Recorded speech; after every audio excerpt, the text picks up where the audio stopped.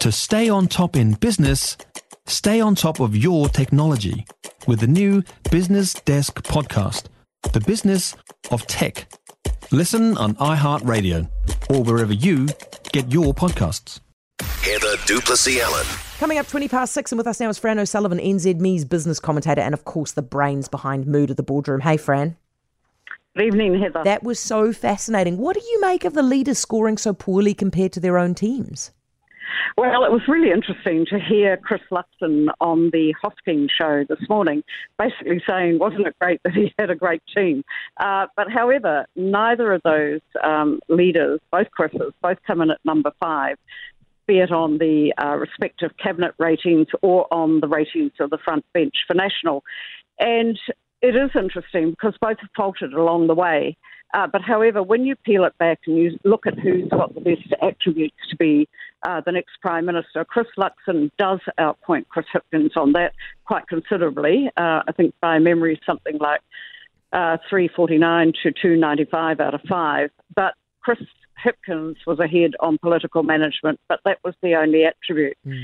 One of the things which was quite interesting, and we know and we have known for some time about the debt issues with Labor, and I think that's been well canvassed, and it also comes through in the survey quite strongly, but also what came through when we went out for a snap poll on Monday night. What came through there was considerable scepticism over National's promises around the tax cuts package. In other words, the detail wasn't there. People like Don Braid from Mainfreight were quite scathing.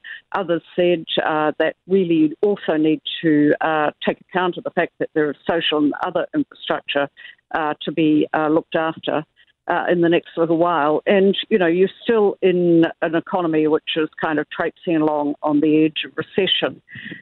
Some of the issues which have come up subsequently, talking with people since last Friday, is a sort of sense of what will happen, for instance, if National comes in and goes very hard indeed on public service cuts to make sure that there's a move towards over time balanced books, and also to deliver those tax cuts that have been promised. And I think they're going to have to be quite careful there, because one of the issues they face is, the syndrome that happened after Jim Bolger came in and they were confronted by, huge issues with the books then. The women in the cabinet went hard.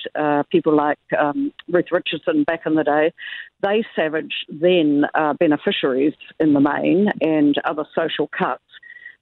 Public service, go hard on that. What's it going to do to Wellington? Is it going to throw that into a tailspin? And it won't just be the jobs of public servants. And it's very easy to trot out, 200 comms people would rather have frontline staff. Well, that's a false equivalence. What you have is, if you take a big bunch of people out, is you also have the fabric of a city go into also a tailspin, and lots of other jobs and businesses fail. So there's, if I was sitting there, if I was Nicola Willis, I'd be making damn sure that anything that was done in terms of a mini budget had the imprimatur of the boss all over it, because otherwise you're vulnerable if it doesn't work out. Yeah, I hadn't thought about that. Do you think, Fran, I mean, look, virtually anybody, let me rephrase it, nobody who understands any kind of numbers is convinced by this tax policy. Do they have a problem already with having credibility in the, from the business community, having the trust of the business community on this one? Yes, they do. When we asked the question about that, it did come in at a score, I think, of 3.17 out of 5. And a number of people who'd worked with Chris Luxon, for instance, said, they placed faith in him that he would act like a CEO.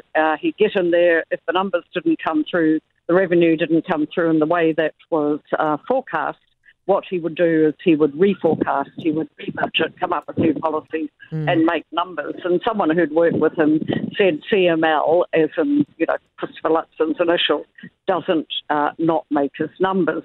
Well, that's fine, but it also depends on getting the public service to sing and dance for you. Be very focused. Yeah. And I think one of the issues, just thinking about it, is what happens if they're more kind of thinking about their own jobs and they're in turmoil rather than necessarily making the government's numbers. So I think it's a double-edged sword. You can see why it's necessary, but there's timing in everything.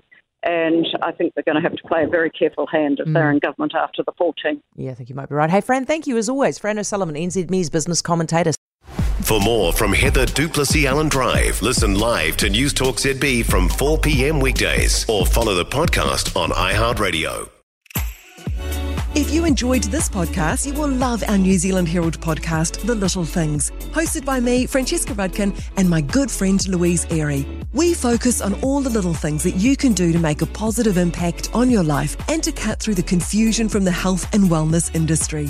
Join us every Saturday to hear from the experts for all the tips and advice you need. Just search The Little Things on iHeartRadio or wherever you get your podcasts.